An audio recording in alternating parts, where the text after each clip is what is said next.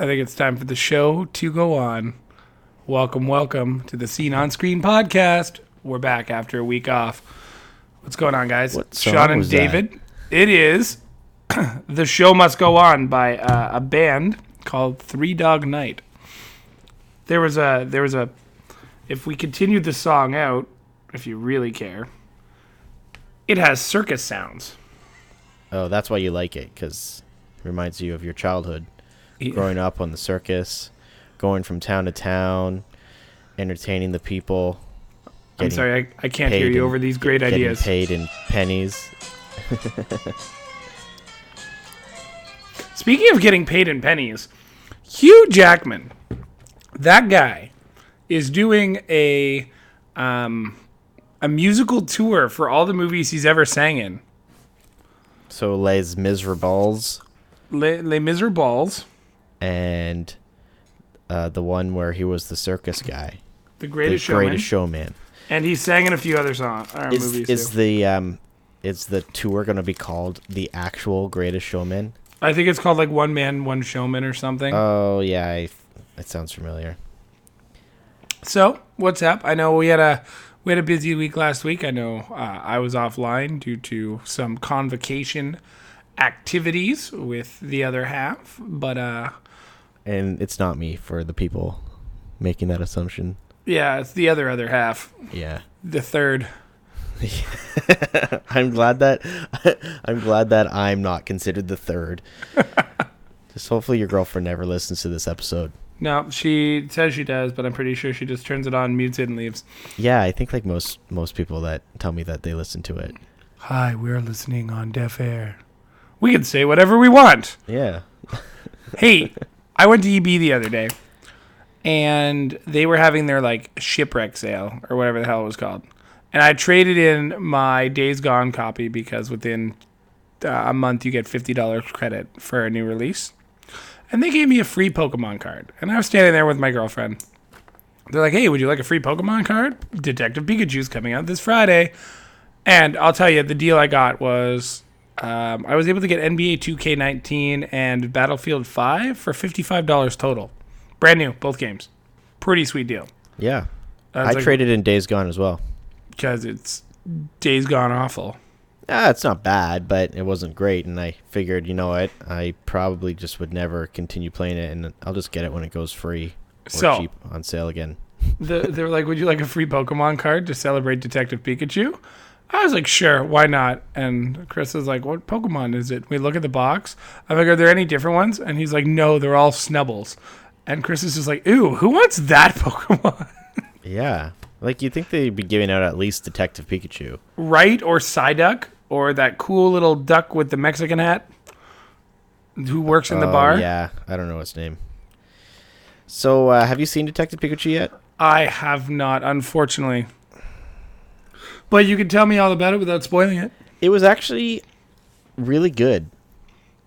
That's good. As people probably have, if you haven't seen the movies because you did what Sean did and was like, oh, the reviews don't look too good.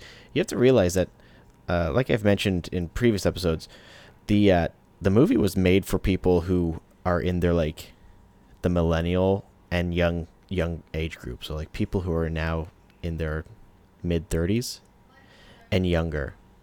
So a lot of the reviews that I read that were negative, a lot of the reviewers were like much older. Yeah. So they were looking at it from I don't even know how they would be looking at it, like an overly critical way, because the movie, it has great production values. Yeah, the story in some parts is kind of thin, but visually it looks great. The acting in general is pretty good. The jokes were well done, and I can't say at any point in that movie was I bored. It was just like there's so much thrown into that movie that if you've ever played, like if you've only played the first games in the series, like Pokemon Red and Blue, or even Pokemon Yellow, there's enough in this movie to entertain you or like bring back like nostalgia from those games. But then they have a lot of wet stuff. your whistle. Yeah, and they have enough stuff from later games to appeal to everyone who's kind of played throughout the series. And I was just like looking at some of the other movies that these negative reviewers have had reviewed, and just to see like kind of what they like as like they're critiquing movies. And from what I found, a lot of the negative ones a lot of the reviews I gave Detective Pikachu like mediocre to a negative review, their other reviews generally were positive for like the more adult, like dramas, thrillers, stuff like that, which makes sense, right? But then all the other ones that are giving positive reviews, if you look at them, their other reviews are generally geared to the same kind of like age group of media, right? Like the movies that are designed for like the younger crowds and stuff like that, or like based off nostalgia, they generally are giving them better reviews. So that's the one thing that I really dislike about like critic reviews, and I try not to read them. And I get I've stopped. We are critics in our own, but I think we are a little more open-minded than some other people. But yeah, like it's easy to look at and I do it all the time when I'm like looking up movies to watch or rent or whatnot. I'll just Google it and see what like the average review is. But I've stopped looking at the critic reviews for Rotten Tomatoes, and I will look more at the user reviews, and also compare it to like IMDb, because I feel like that's a little more accurate for movies. But yeah, I read a lot online about people not seeing Detective Pikachu, mostly because they're like, oh, the reviews are like meh. But what's it averaging right now? I don't even know. On I'll just check Metacritic. It's probably like around like 60, 70. Rotten Tomatoes, it's around 66%. Metacritic, 53. But if you're looking at Metacritic, are you looking at user reviews, or are you looking at professional writing? Because like their user reviews on Metacritic is a 7.8, and then their Metascore is a 53 with 30 mixed and 15 positive. But then you look at Rotten Tomatoes, because I think Rotten Tomatoes for the user score is a better representation of, I think, the average person, and it's sitting at an 82% audience score. Rotten Tomatoes is heavily influenced by IGN, and it's unfortunate because like the Pokemon company does benefit a lot from a company like IGN. Well, not really, because Pokemon prints its own money. Yeah. But when Pokemon games come out, when was the last time, aside from Pokemon Rumble, did you see a game score below a 9 on their website? Nah, this is true. But I don't know. I guess what I'm trying to say is, even though it has a fairly good rating for a video game movie, it's their critic review is at a 66 currently. I find that if you look at the user reviews or the audience reviews for movies, like even if you just go based off of like Metacritic and stuff like that, going based off of the actual user reviews and ratings, I think that's a better indication of how the movie actually is.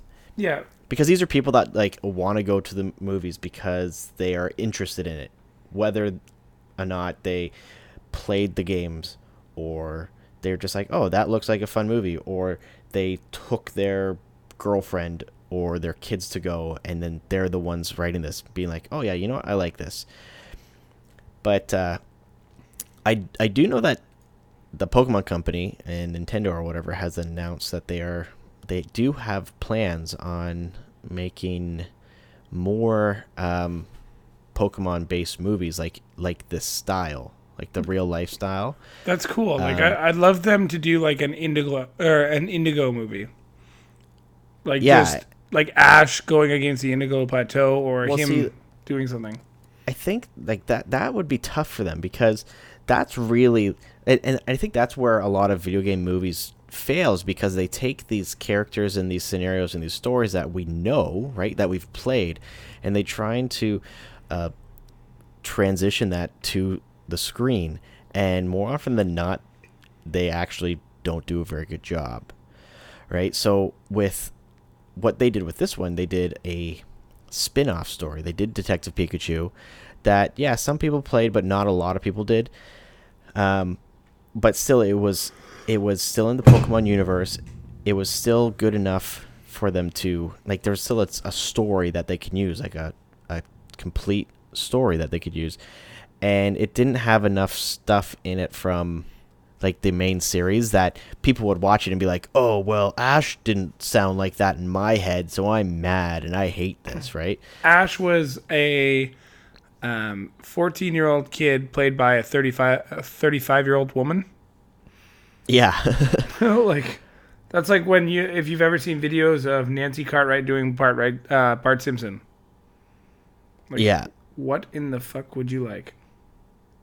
And it's just like, I know that they have ideas for kind of spin-off stories and whatnot, but I think it would be cool if they could build a brand for film and slowly kind of implement stuff from the main series. Like, it'd be cool to see Ash as a, like, kind of background character, you know, like someone that the main protagonist interacts with in the film. Like, you're the legend Ash Ketchum. Right? Like, stuff like that. I think, like, they could do a lot with the series, and the fact that they put in so much time and effort to make this movie a good one, right? Like, they had I forget the guy's name, one of the guys who created some of the original Pokemon. They actually sent him like a lot of their artwork, what's it called, concept art and stuff like that, and their drawings and their artwork and their renders of the 3D Pokemon to get him to, like, approve it, which is kind of cool. And then they also had a apparently they had a Pokemon expert on set, like, every time that they were filming, to make sure that the actors were interacting with the Pokemon in the correct way, like whether or not it's, like, referring to them in the correct manner, or, you know, like how they would just, like, things like, oh, like their size or their general, like, how they act and stuff like that. So, like, they put the effort into this, like, they did it. I think they did it right, and it has paid off. And, you know, I would totally see that movie again in theaters. Like, it was a fun movie. But you'd pay again to see it, eh? Yeah, I totally would. Like, it's one of those things that, you know, it's a movie that I would watch at home, but there's just something about seeing these characters come to life on the big screen that when you're just in that theater, it just is so much more kind of, like, engrossing. Of, you're like, holy shit, like, this is exactly what I imagined Pokemon World being when I was playing the game on the original Game Boy. So you got to see the movie. So I know for a fact I haven't seen the movie yet, but here's what I can tell you about Detective Pikachu and Detective Pikachu 2 coming for the Nintendo Switch potentially. They have already hired Oren Uzel, who has recently worked on Sonic the Hedgehog, which has been now delayed till 2020 because they're re-editing it, and the Men in Black International to write the script for Detective Pikachu, the sequel. For the game? For the movie. They've already announced that there will be another movie in the works. Oh, so expected they're doing another to be in Detective Pikachu movie. Expected to come to... So Warner Brothers has a slot for an untitled Warner Brothers event film, December 25th, 2020. But the assumption is it'll land early 2021, and it'll be an event film Sorry, it'll either be December 25th, 2020 or February 2nd, 2021. And it'll be a major event film in the Pokemon universe, is what they're assuming. Are we getting like a Marvel Cinematic Universe, but A PCU? Pokemon? Yeah. There is no word yet as if Justice Smith will be back as Tim Goodman and Ryan Reynolds will be back as well, but they're assuming both will come back as the pair due to the fact that they had intense on-scene chemistry. I think if that's the case, I haven't seen the movie, but I hope him and I'm assuming it's Misty that he meets, or somebody like Misty In the movie, that girl? Yeah. Yeah, no. Well, maybe they find like a Brock-like character and then go on an adventure, or what if it's like Pokemon 2000 and Mewtwo goes crazy and turns Ash into stone, and Pikachu's like, Pikachu, I love you. And everybody gets really fucked up because Pikachu actually spoke and they all heard it. Bum, bum, ba-dum, just like they did in Japan. You got to see the movie. And if you haven't seen the movie, I'm not going to spoil anything for you because I feel like this is something that this is a movie that you need to see it To believe it.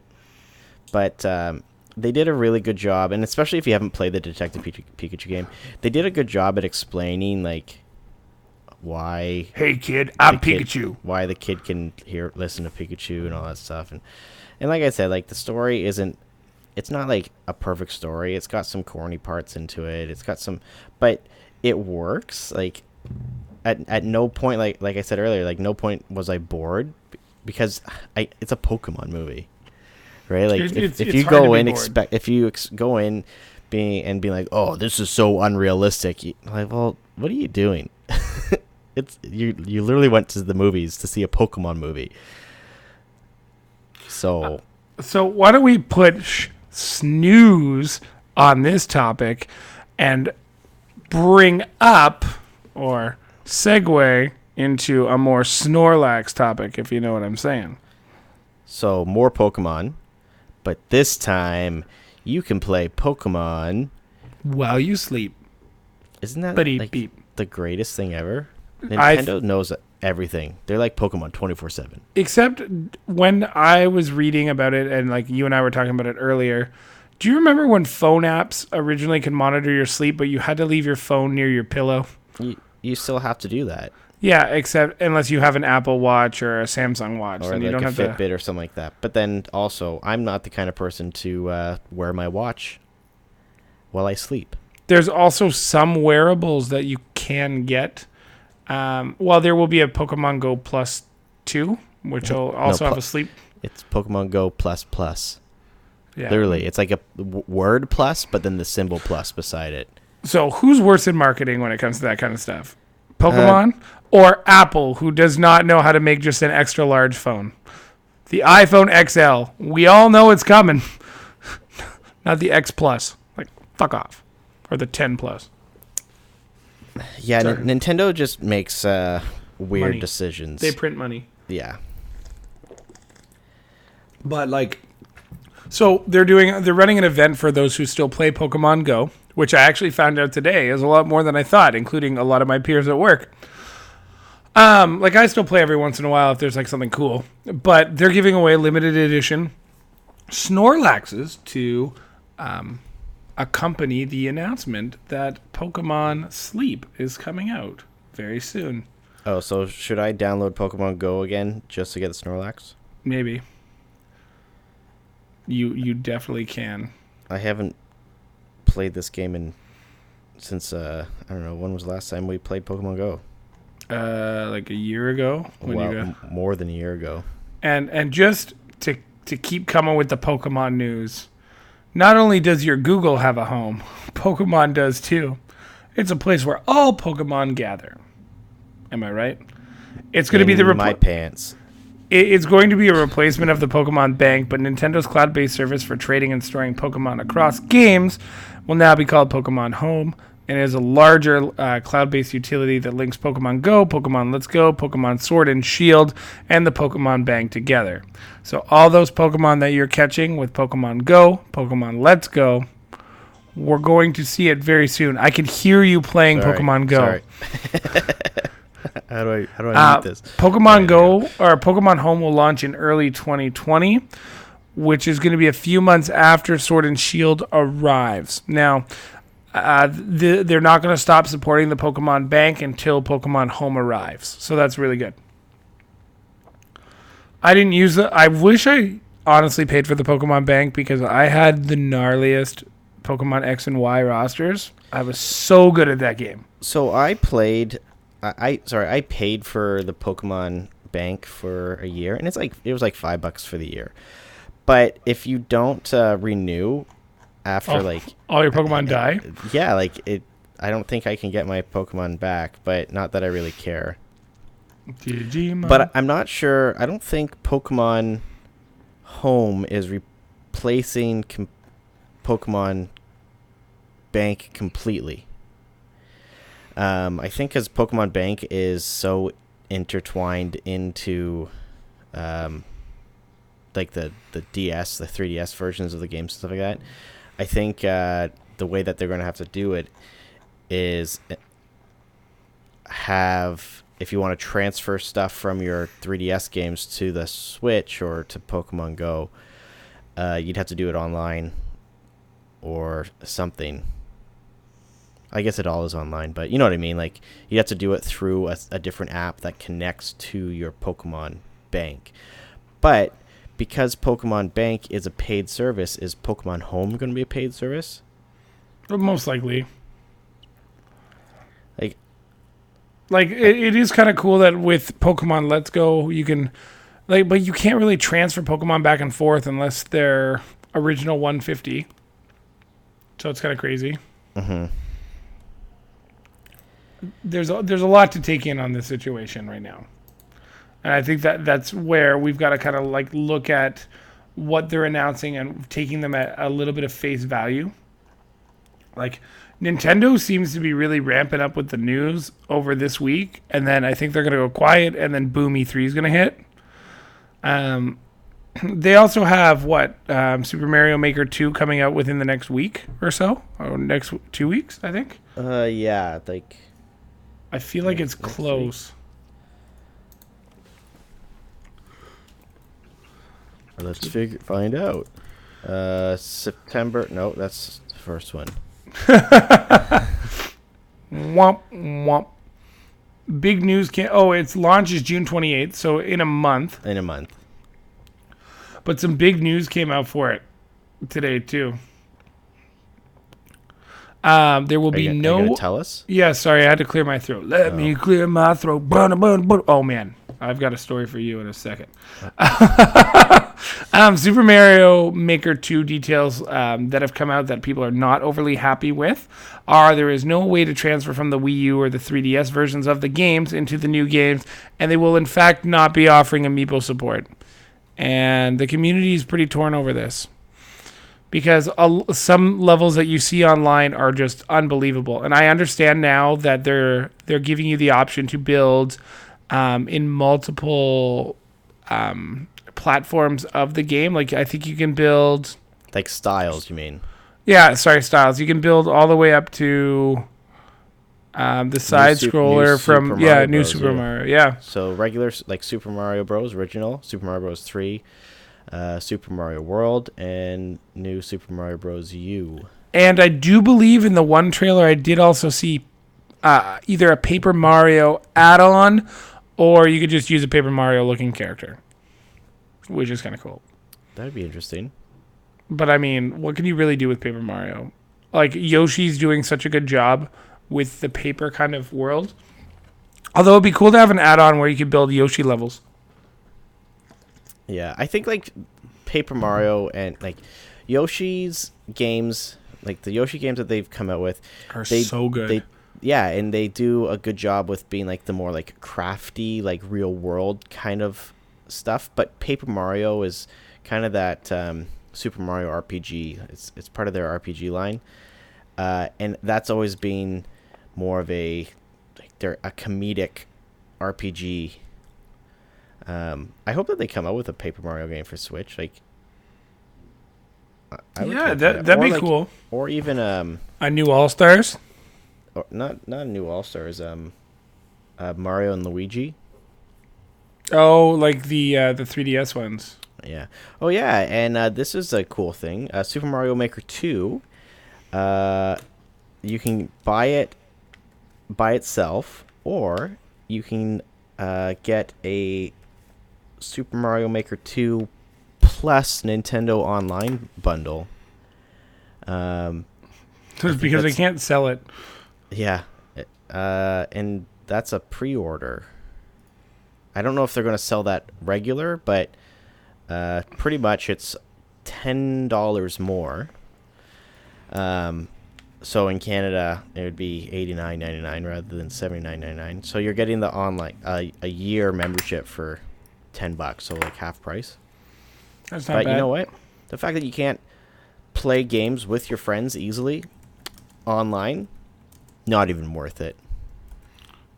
Well, yeah, yes and no. But if you want to talk about products that are, dare I say, hard to sell, Microsoft is once again finding it challenging to sell Xbox Game Pass, which is surprising because it's such a good service. I mean, my cheap trials are almost gone. Like, I had a year for, like, nothing.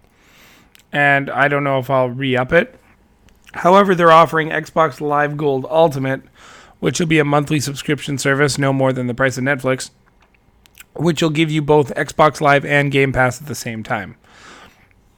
So that's another company trying to figure out a way to get people to use a subscription-based service to also allow Game Pass to survive. And I kind of am for it. depending on the price, right? It has to. It can't be more than what a year of Game Pass would be. Well, I guess a it- I year guess a it- year I of Game could- Pass would be $69.99, right? No. Or has A it year got? Game Pass is like 112. But they're offering it for $19.99, all in, right? So $20 a month. that's what I read. $19.98 actually. Into a single monthly cost of $14.99. Xbox owners will save $5 per month compared to the $19.98 monthly. Oh yeah, wow. So you get it both for $15 a month. I'm assuming that's USD, so you're looking at probably 20. Yeah. I would love to see like a full out, like you can either buy Game Pass or Xbox Live for $69 or whatever it is now, or for $100 you get both for the year. Bingo, bango, bongo, you're done. Yeah. I'd do that. They're going to have to do something like that because Nobody's gonna buy it $20 at a time. no, $20 a month, that's a lot. So they're testing it out right now for people who are on the like beta and omega or something like that tiers on Xbox for their early access or whatever inside Xbox Insiders program.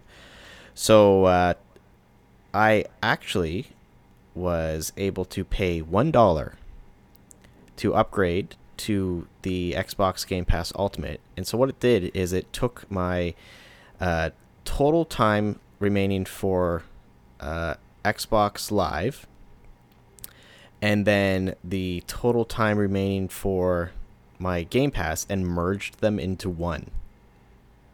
So I had like collectively another like 18 months.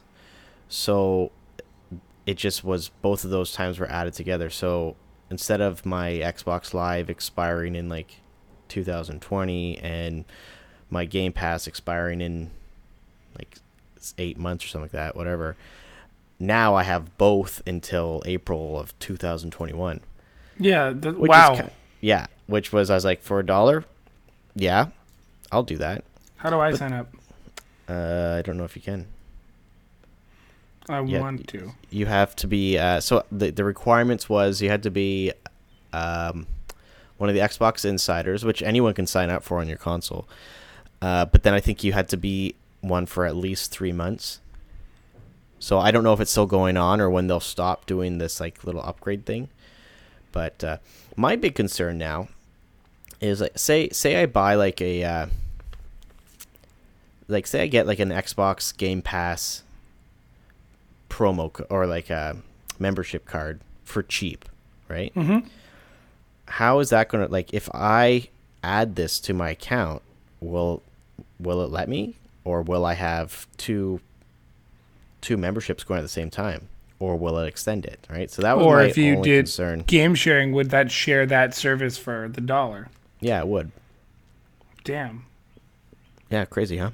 Yeah, I just figured out how I'm going to get it for 50 cents. uh, There you go.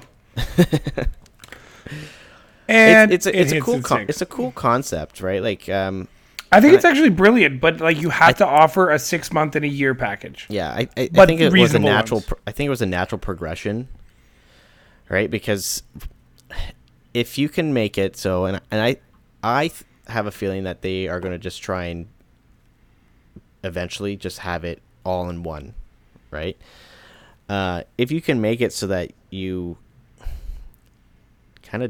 it's kind of like an asshole thing, but if you don't give people the option of doing one or the other and just put it together, people will pay it, right?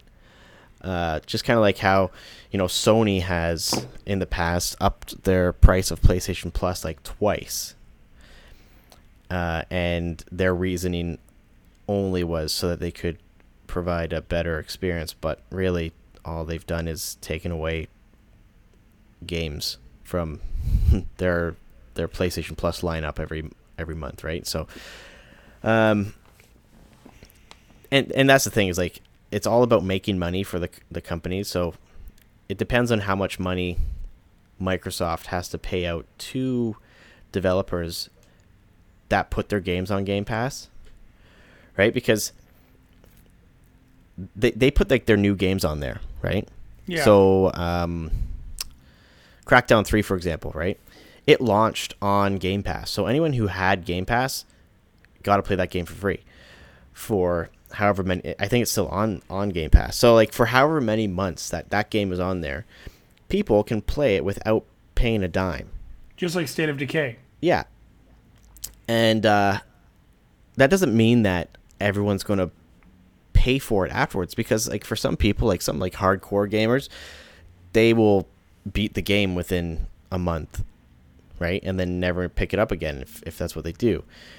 So Microsoft has to pay out these companies just like how they get money for being Games with Gold or PlayStation Plus, right? Like they get paid from Sony or Microsoft to have their games as a free game. So it depends on how much money can Microsoft charge for this without making it too expensive for people to not do it, which will then affect the service, right? Yeah. Or like if they make it too cheap, they're going to be losing money, and they don't want that either. So it'll be interesting. Like we'll have to see how things go with it. If Sony's an example of anything with their PlayStation Now, have they even changed the price? No, but like the concept is just flawed with PlayStation Now, just like it was with like the original Game Pass, and at least they fixed it a little bit. So I was actually looking at the PlayStation Now game page, and they've actually added PlayStation 4 and PS2 games in the library, and those games you download and play them off of your console. So that was, I feel like just a natural progression from kind of trying to combat against Xbox Game Pass. Mm-hmm. But which actually makes the PlayStation Now a slightly better deal when you think about it, because they have, so Game Pass has like what, over 100 games, like maybe, I don't know, let's say like 200 games. With PlayStation Now, you have hundreds and hundreds and hundreds of PS3 games that you can stream, and then they've added PS2 and PS4 games. So it makes it a slightly better deal if you're looking for the volume of games, but it also depends on what kind of games you like to play, and if the price point is there. For me, I think the Sony PlayStation Now membership price for the year is just a little too high. Okay, so what prices do you think are fair? Like I'm of the mindset that if you increased, like, the monthly fee's $13.99 or something for 1 month of live. So if you made it $20, okay. If you did the year, I think it's $60 or $69.99. Yeah. If you made it $100, I think that's fair. Like, Yes, I don't think you could go too much further. No, I would pay $100, $99. See, and that's because you have to make it worth it, because $120 would be too much, I think. Yeah, and what's Xbox Live worth in United States dollars? In fake money? 49. Xbox Live USD. Let me just see, because we don't pay for it.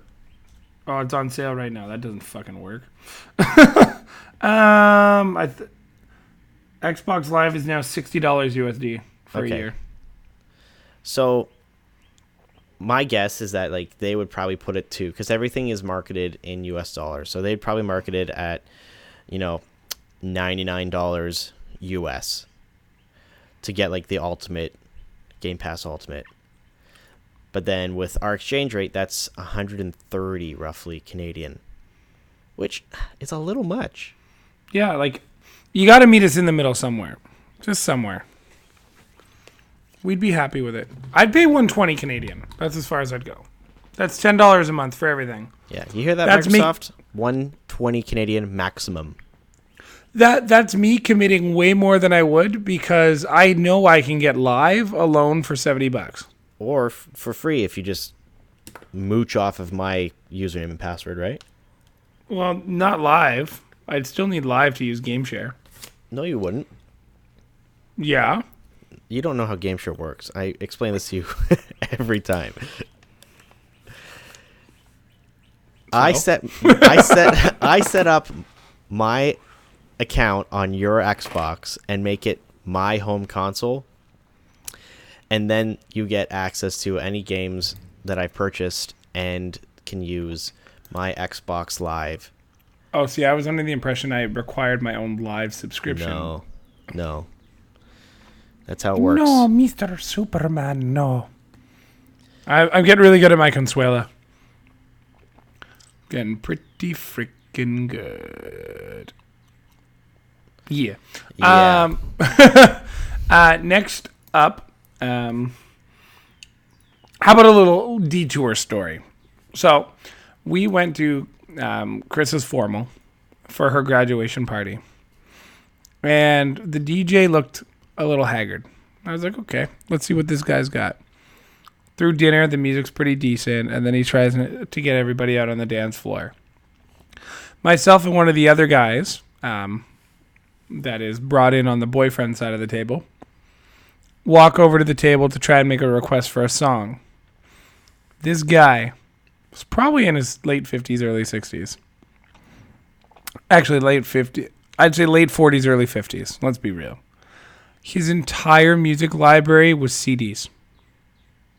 Man, that's old school. No records, no iPod, no computer setup, 2 CDs. And when he was blending the music would just abruptly stop and change. He would, like, we were, like, a lot of the newer songs we requested he didn't have because he didn't have the licenses. Yeah, and they don't make CDs for newer music anymore. It's all streamed. Yeah, it was the funniest thing. And, like, he was defensive. He'd be like, oh, yeah, you can look through the CDs. But if you, like, put them out of order, he'd get really mad. I'm like, oh, sorry? Yeah, because that's all he has left. You scratched my CDs in broad daylight. Yeah, that's weird. Remember having, like, the sun visor thing in your car, like disc holder? I still have one for, like, 5 CDs that I burnt.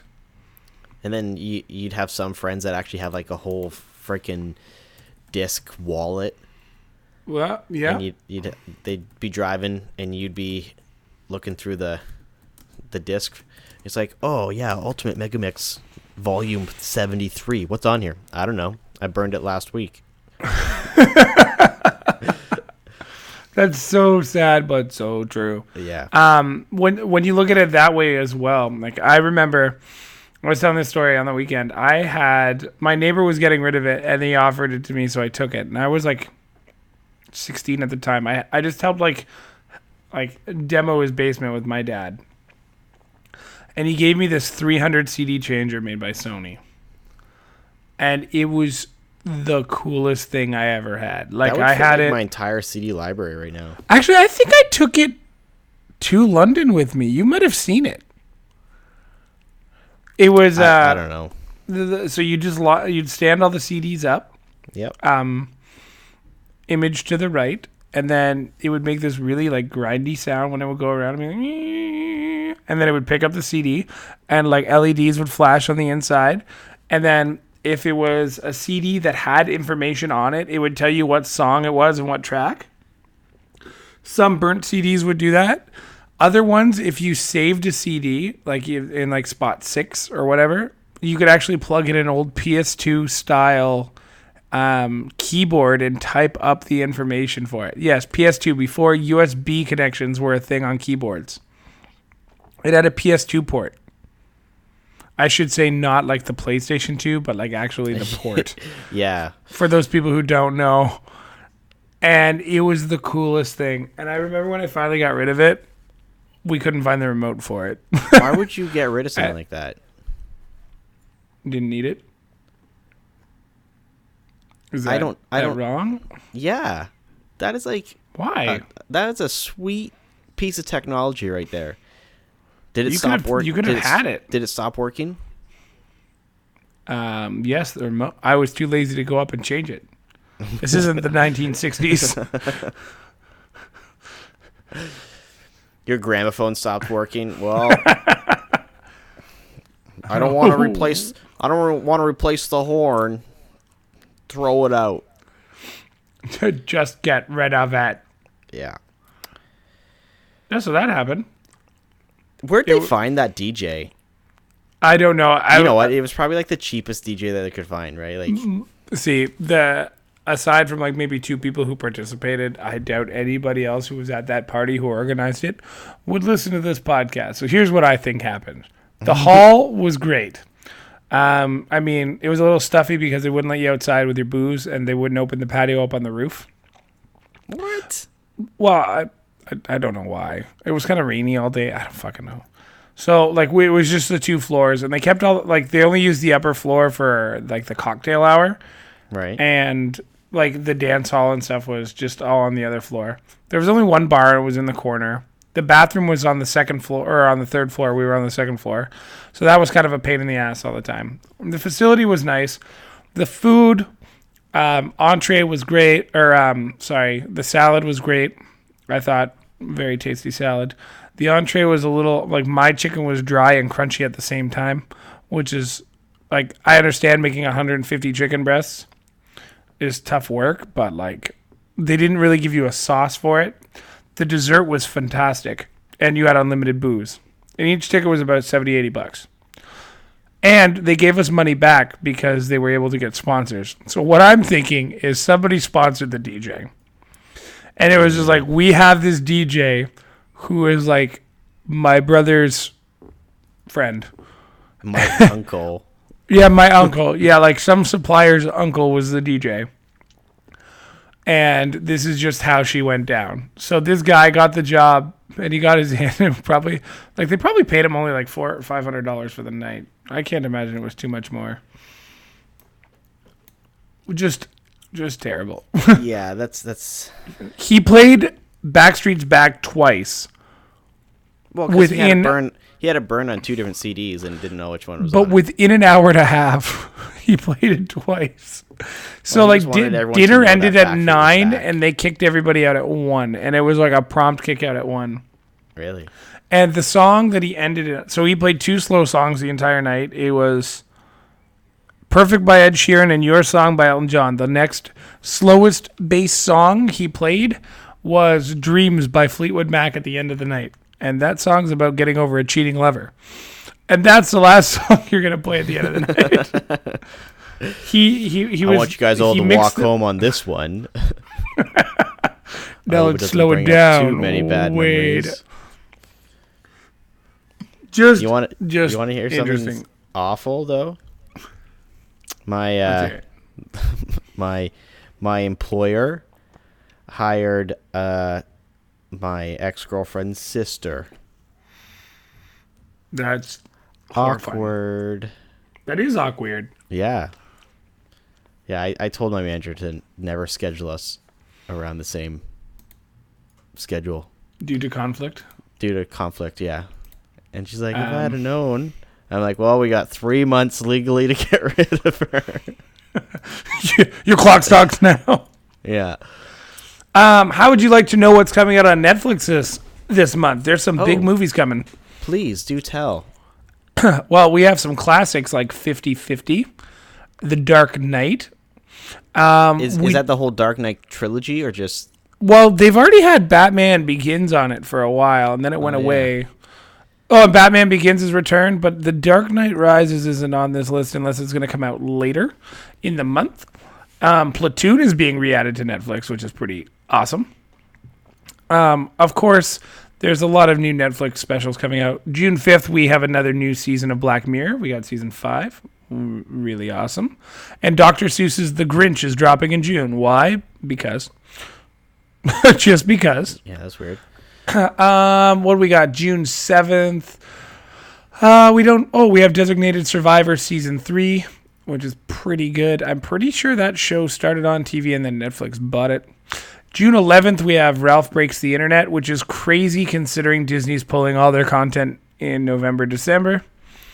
June 13th, we have The Third Eye 2. They probably had like an agreement well before. Like some of them are coming off. Yeah. There is that Netflix original movie coming out starring Jennifer Aniston and Adam Sandler called Murder Mystery. It looks great. Right? It looks fantastic. But they're always in good stuff together. Yeah. What? See, I lost where I was on the list. June 15th, for all you Grey's fans, season 15 drops. I haven't seen when Brooklyn Nine-Nine's going to drop yet. Usually it drops right away, but NBC might be holding out a little bit. Adam Devine's stand-up special is coming out, which could be good, could be bad. I don't know.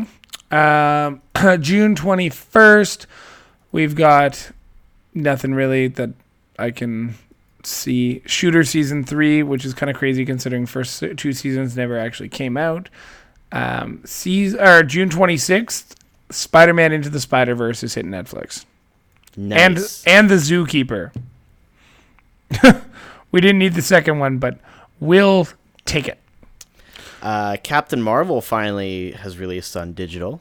Which means it will somehow surprise drop in the middle of June. We're just assuming. Yeah. I still haven't seen that movie, but... How have you not? It's I like the girlfriend didn't really care to see it in theaters. I didn't really care to see it in theaters. In all fairness, though, the stuff you saw in Endgame was filmed before Captain Marvel was filmed. So yeah, I know that. And you know what? I don't feel like I missed anything from not seeing Captain Marvel. Yeah, it's just it'll be like ham. I'll watch the movie. It was quirky, but I found the timing weird because they also released shortly after that. Samuel L. Jackson and Brie Larson did something called the Unicorn Store, and it was a Netflix original. So I mean, it was within 2 weeks. They had 2 movies at the same time. Really? Yeah. Maybe they filmed them at the same time. Maybe. There will be no waiting this year for Brooklyn Nine-Nine Season 7 for another announcement. It happened rather quickly. NBC was like, all right, we're good. Let's do this. CBS did cancel a show called Life in Pieces. I don't know if you've seen it. I've talked about it a few times. It's on Netflix right now. The premise of the story, the show, is it divides a 30-minute sitcom into 3 or 4 short stories because the family's last name is Short. So there's like the grandpa and grandma, which is Diane Wiest and James Brolin. And then like Colin Hanks is in it with Zoe Lister-Jones.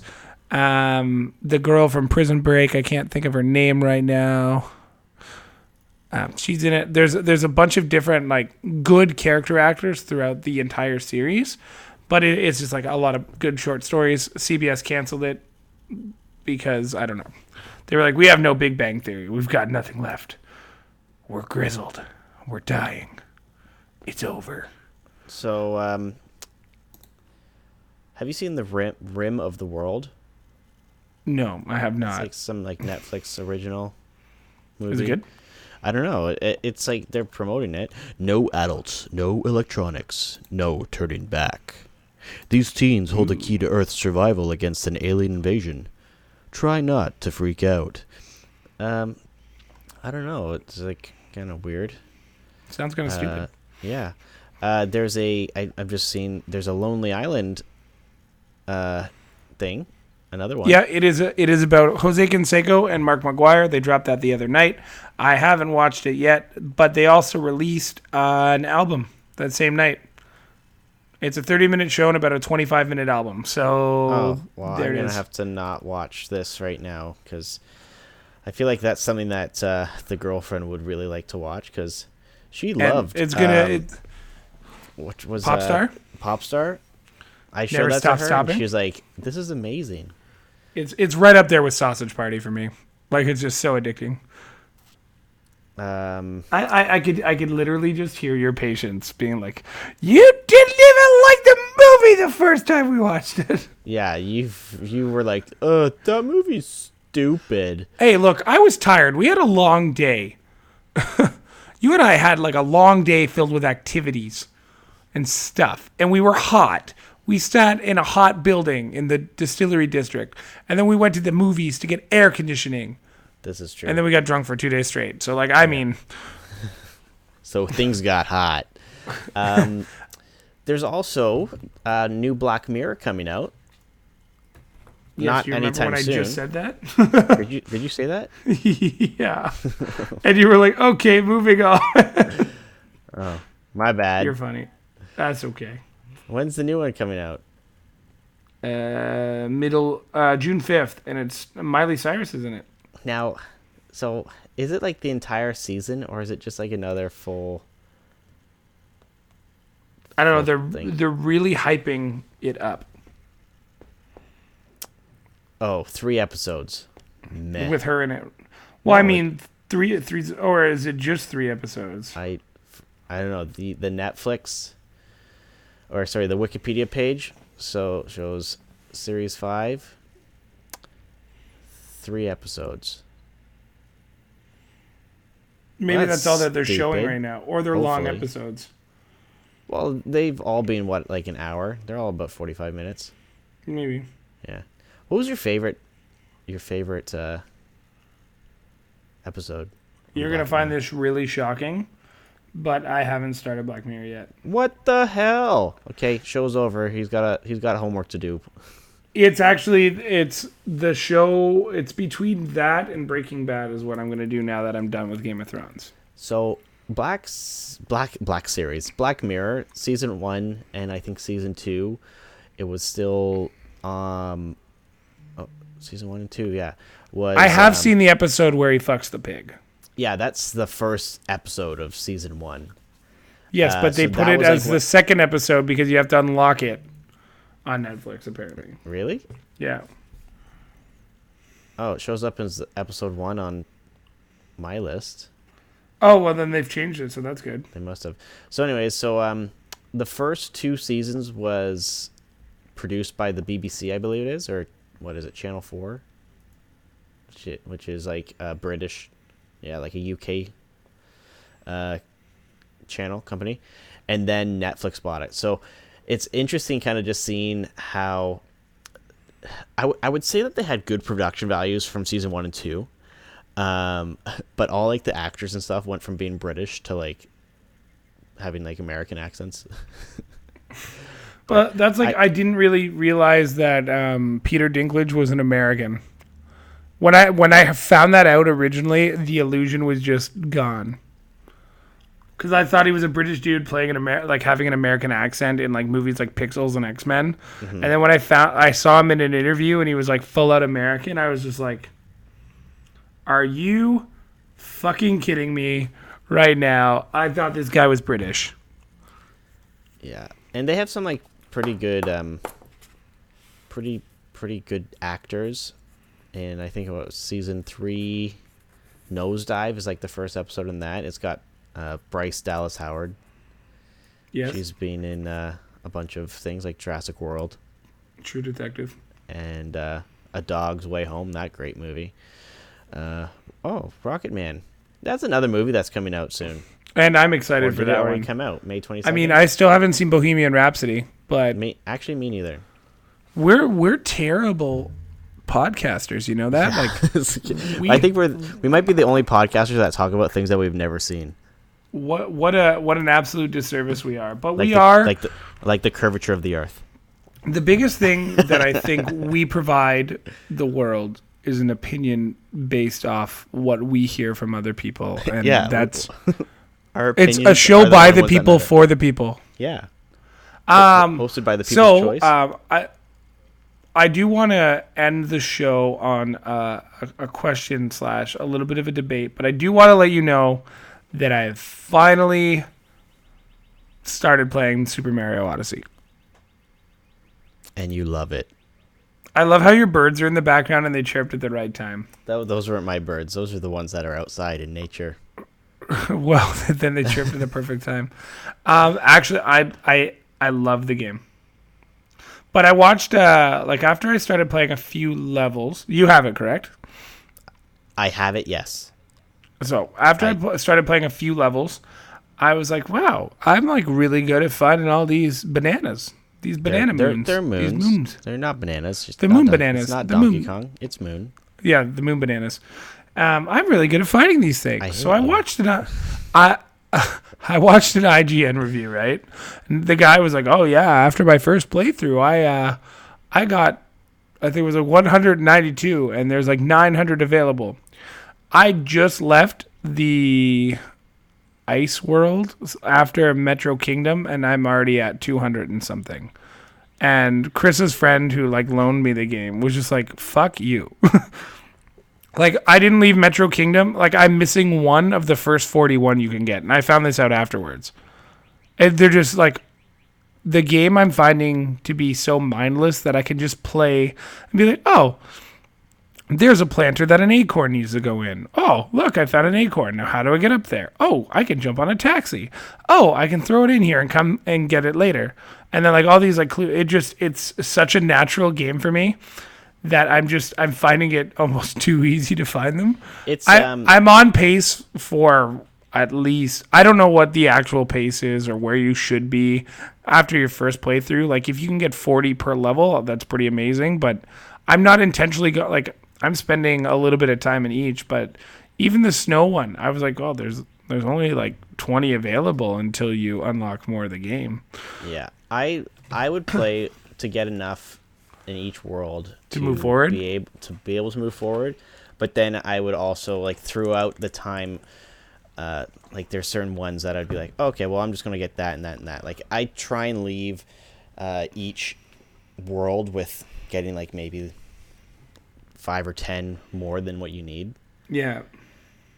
But you know what, like, my problem with that game is that, one, it's really not suited for playing with, like, the Pro Controller. Yeah, that really upset me. So, like, when I did the first level, I even find it irritating to do, you know, if you shake the Joy-Cons left. Yeah. You're supposed to have, you're supposed to be able to spin the hat around you, and it just never works properly. Mm-hmm. And, like, you see, like, all these videos of people playing online and doing, like, the crazy, like, air jump, throw your hat, jump on that, keep doing that. Like, I just can't get it, and I don't know why, but I feel like... Because you're not 15. Yeah, that's probably it. the game is so well designed that it's accessible for pretty much anyone. Like, you don't need to be super skilled to get the moons to move forward.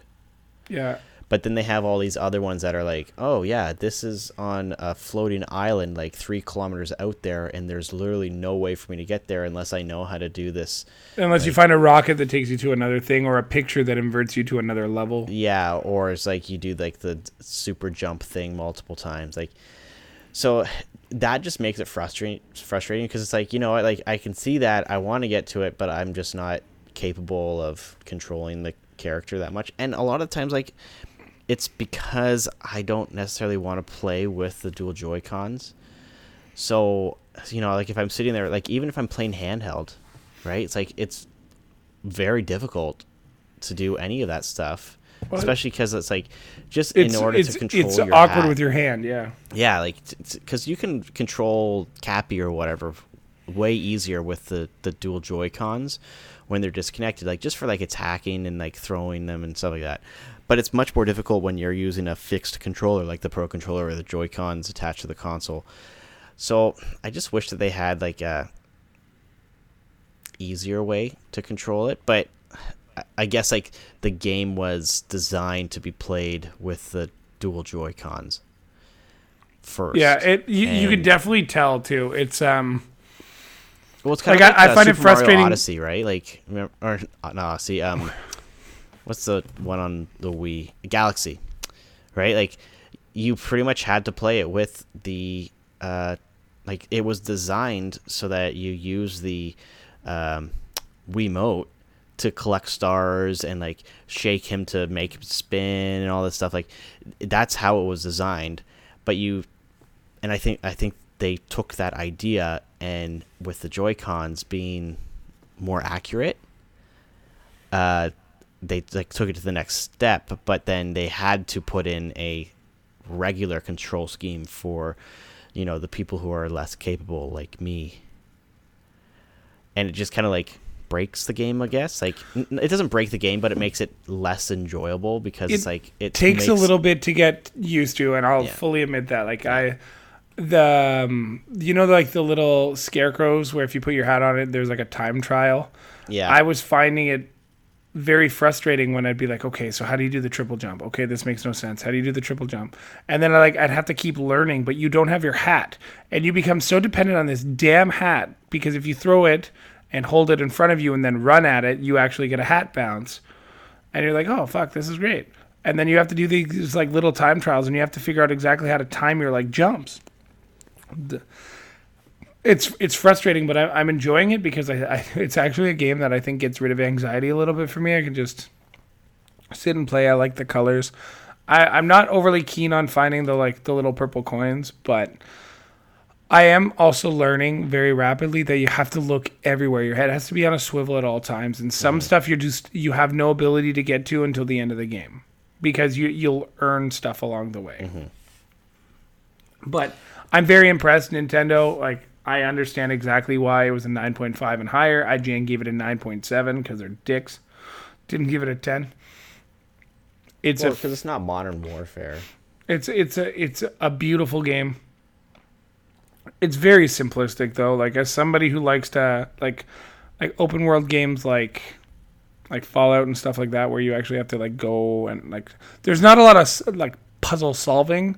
A lot of the puzzles are like, oh, I just figured out how to put my hat here, and then I figured it out. So that's cool. But like, that's kind of ingenious in itself because when you think about it, like the level design, some of the stuff on there is like so, like you have to be fairly accurate with your jumps and movements and stuff like that. That like people designed that and play tested it, kind of like, you know, what people do in like they build the crazy levels in Super Mario Maker. Yeah. But it's like, this is a AAA game. You know, they had a set timeline to do it.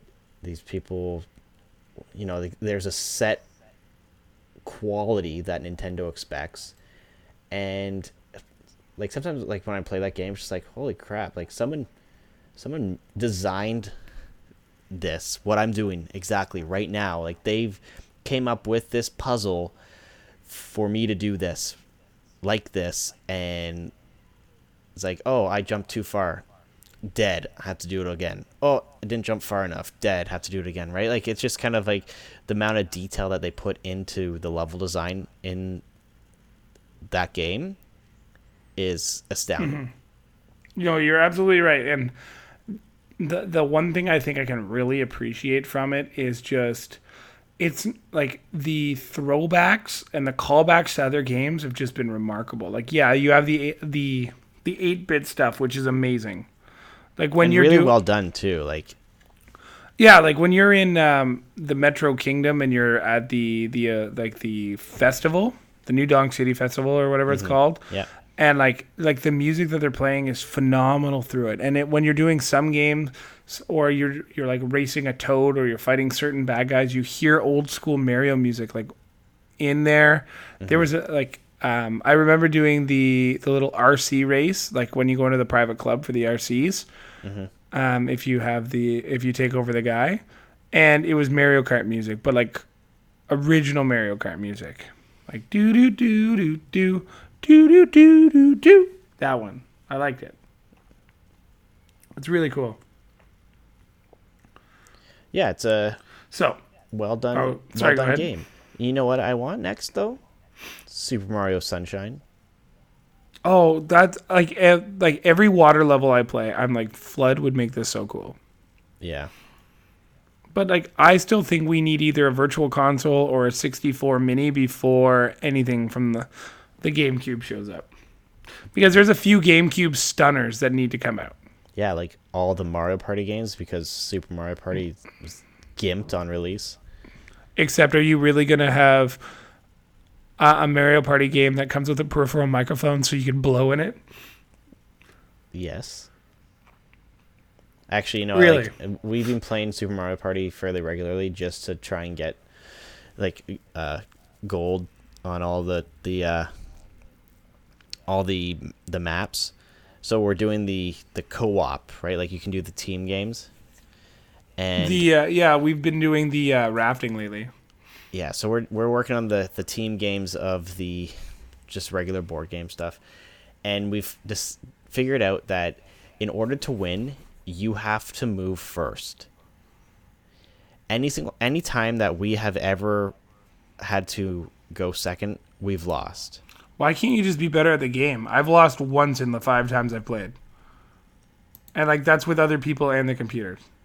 Yeah, but then also if you're playing like the 2-on-2, even if it's like you can even be winning, but then it's like, oh, the stupid bonus stars at the end, which literally makes me rage so hard. Because you can't turn them off anymore. No, and it's just like, oh yes, I won. We won. We have 2 more stars left. And then they're like, oh no, psych. They get 3 bonus stars. Well, Why? Because there's- we said. There's like 8 categories. It's like, sometimes it's like ally. It's the most red squares. Sometimes the most green squares. Most purchases. Largest travel. Most money spent or most money earned. There's one other one too.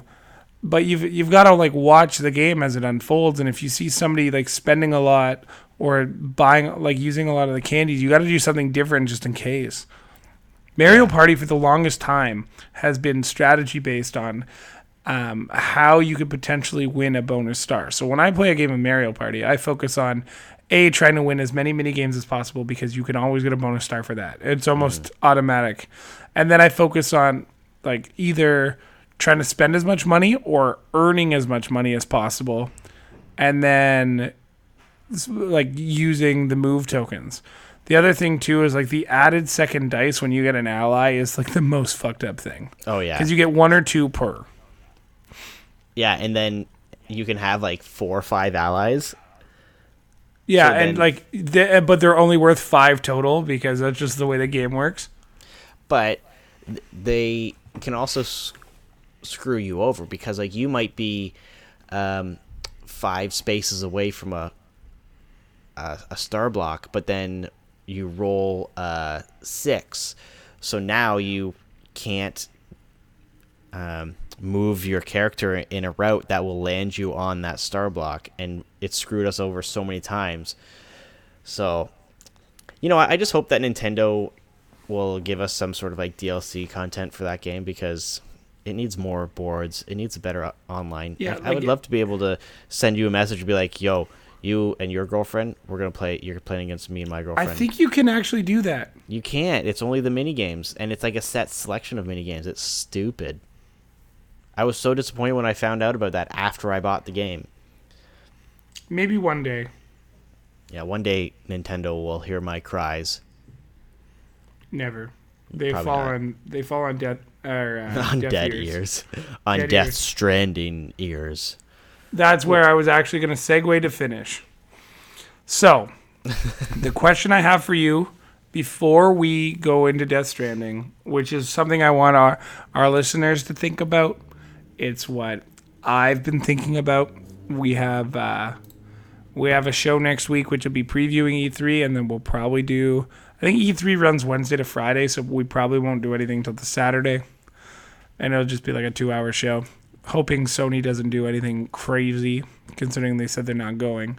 But here's the question I'm going to pose to you, the listener, and to you, Sir David. Can Sony try and steal the show at E3 without mentioning the PS5 or even attending the show? No.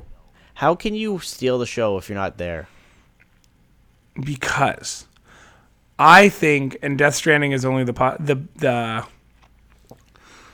icing on the cake, but I think we're still going to see the IPs that Sony owns just releasing stuff. I've been told that Cyberpunk, what is it, 2022 or whatever it is? 2077 or something like that. They are doing a offline demo and live presentation, much like when we saw, was it you that came to that one or was it Kyle? What's that? Xbox had a game years ago, Quantum Break. So we went to a private release of Quantum Break at a Microsoft E3 show, and they wouldn't let cameras in. And if you were playing along with it, you weren't allowed your hard drive or cameras, which was craziness. Mm-hmm. That's what they're doing with Cyberpunk. Sony has exclusive rights to show it off this weekend, but they're not going to be, or next week, but they're not going to be at the party. They're not going to be at the show. Their developers will be, but they won't be. And they're not going to be showing any video. Obviously, some idiot's going to leak it, and it's going to be great. You know what? Like, they didn't show anything substantial last year. No, they showed 25 minutes of The Last of Us Part 2. And then it's just like random trailers for games that we already knew or like stuff that wasn't exciting. Yeah. So I have a feeling that they probably aren't going to announce anything for PS5 this year. I don't think Microsoft is going to announce anything for the Xbox One, 2. 3, 4, yeah. I think it's just going to be games, and I have a feeling that's why Sony is not going to be there, or like why they've decided not to. Because it's like, you know what, like all of our developers, either the second party games or the third party developers, can show their stuff. Like they're going to have their little whatever booth set up in time to shine for that. They have a platform. They've seen how it's worked for Nintendo, right? Doing like just the online streams, and if they don't have anything substantial hardware wise, I think it will just be more disappointing for everyone, right? Because like if Sony's there, they're gonna be like, oh yes, like we've heard rumors of the PlayStation 5, we want to see this, and then they pull an E3 2018 and just show like 25 minutes of like kind of boring gameplay footage of stuff, like of games that like don't even have a release date or are going to release in like a year. So I think it's smart on them to just kind of like take a step back, let their developers kind of show off what they're doing, and it'll be interesting to see what Microsoft does, knowing that like they're the only one, well, other than like Bethesda and stuff like that. It'll be interesting to see what they do, knowing that now Sony and Nintendo aren't actively there, you know, like for an actual press conference. I think like Microsoft, stole the show last year with like their announcements of like all their new developers and stuff like that, and a whole bunch of stuff. But yeah, I think this year is a big. I think this year's E3 is honestly going to be a letdown. I think so. I think it's going to be a big change in the direction of where E3 is going in the next like 5-10 years. Like I remember back when, you know, it was such a huge thing and you had to be part of like the media industry to even be able to go, right? Like when they closed it off to the public. And then yeah, it'll be interesting because now that there's so many online outlets for streaming and releasing content and stuff like that, it's just cheaper for them to do it that way. And Nintendo's been doing it for years, and they've gotten away with it. Yeah, and Nintendo, instead of doing like the giant, 40-minute E3 presentation once a year, they've been doing multiple smaller Nintendo Directs throughout the year. We will see Bowser for the first time, though. Yeah, it'll be interesting to see his on-stage persona. You know what I mean? Like his personality. Like he has to be as like charismatic as Reggie, because if he doesn't, then it's going to, I think, change the kind of view of Nintendo. Yes. Now, just quickly, before we get into our show-ending segment, 3 burning questions, I would like to know what you initially think of the Death Stranding trailer. The first thing I thought of was, what the fuck am I watching? That was it. It was very confusing. It didn't really flow together. I still think the character movement is quite blocky, especially with the running and like how you have this massive backpack on, but you can still do full-out karate kicks. I think the game looks absolutely beautiful. I think Norman Reedus, he is super polished. It honestly looks just like him. But I'm just not, like, I'm very concerned with what this game could really be. Like, Kojima is known for, like, the Metal Gear games, so this could be a little bit different for him. But I kind of had, like, the way that the enemies were moving around, it felt like The Division a little bit. I know Ubisoft had nothing to do with this, but it felt that way watching it. But the animation is just incredible, and I understand that these are cutscenes. I did also find it funny that if you went to your inventory wheel, a ladder would just appear on your backpack. Like, your backpack's already huge. If that was the case, why don't you just have a small backpack? You know? Well, we don't know the story. And That's even true. after watching that 8-minute trailer, still don't know what's going on. No, we have no idea what's going on. I think that's like the worst part. I think that's like part of the big draw towards it, though, is because like it looks great. There's been a lot of kind of mystery behind it over the last few years, and now it's coming to fruition.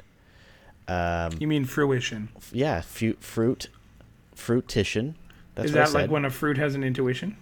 Yeah, it's like the fruit's like, Intuition. that I think that's a huge part of the marketing for it.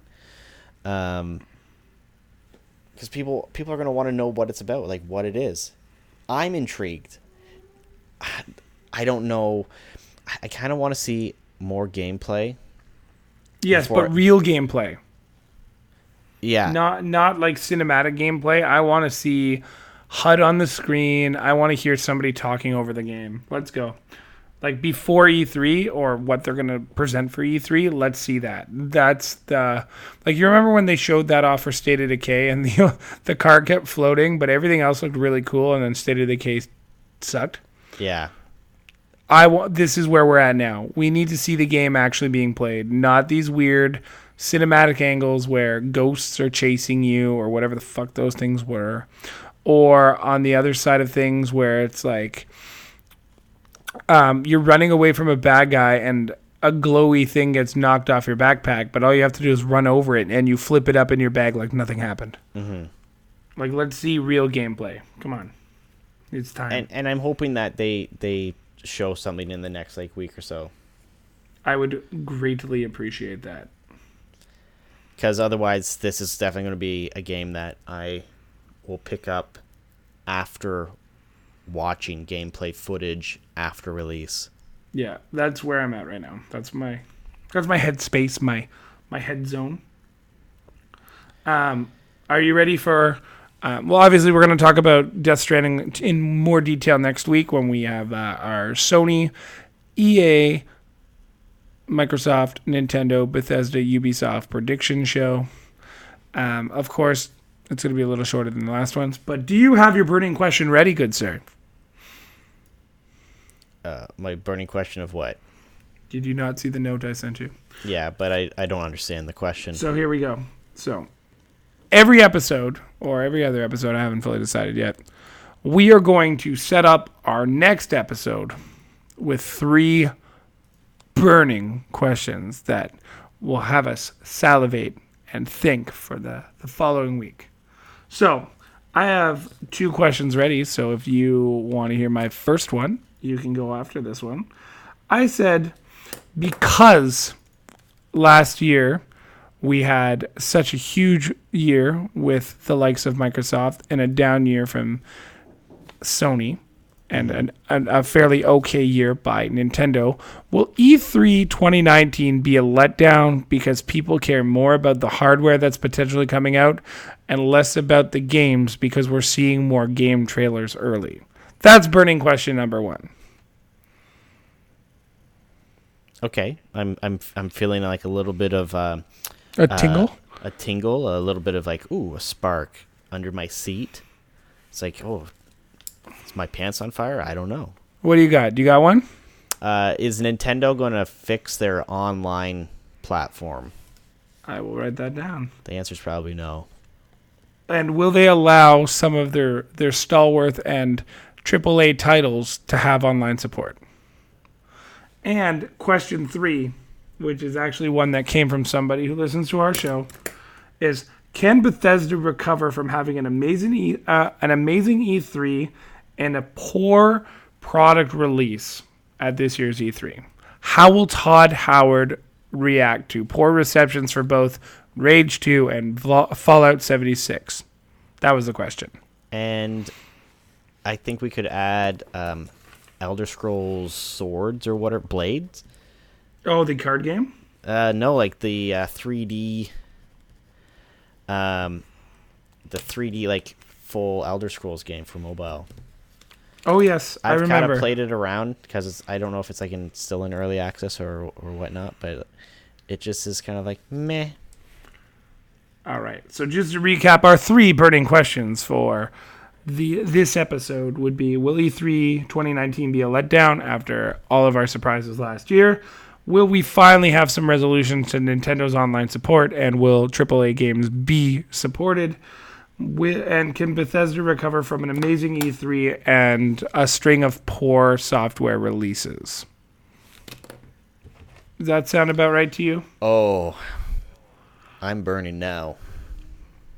I'm really hopeful, especially with Bethesda, as a fan of their studio and works, and I understand their bugs.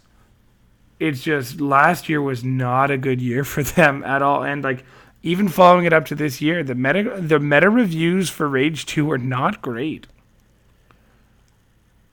Yeah, it kind of came out of nowhere, and then there was really nothing to hype it up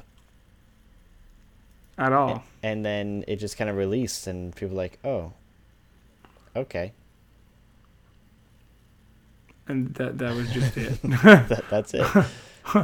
Okay. I mean, there's not much. It's hard to say where exactly you could see them kind of going from here, because they're gonna show us what's that? I want to call it Starfield. So they're gonna show another clip of that. They're gonna show something new with Elder Scrolls, and then they're gonna be like Todd Howard's just gonna go out there and make a Jim Halpert face and be like, "So you guys didn't like our game?" Question mark. But like, what else can you do? Like that's one that's really burning up in me, and I'm having a hard time really going like, okay, I think they're gonna have a great time here, and they're gonna recover, and it's gonna be absolutely fantastic. But I can't see it. I think it's just going to be a big hype up for like Doom. Oh, true. And isn't there another like Wolfenstein potentially coming out? Oh, maybe. Yeah, they might just ignore. Oh, you know what they're going to do? They're going to release Skyrim on the TI-83. It's already on Switch. Oh, what? Sorry. You know what? I'll just be over here. Just doing my thing. Yeah, no, they're gonna hype up or like show off stuff for Skyrim, or it's like Elder Scrolls. What is it, 6? Because remember they just showed like that one little teaser video of like the logo. Yeah, I do recall. they're gonna try and like sweep Fallout under the rug. Oh, it's gonna be. I think if anything, he tries to joke about it. And it's just like, yeah, unlike Fallout 76, and people just start laughing at him and be like, yeah, well, it really sucked, but it is what it is. Yeah, and then he'll say, please clap. Yeah, there's signs out in the crowd like, hey, can you just please, for the love of God, clap? If you do not, we are in trouble because nobody liked our stuff. Yeah. Oh, I know. I think you just answered the burning question for the next episode. I might have. All right. Well, yeah. For that, then I'm not going to answer any more of my questions.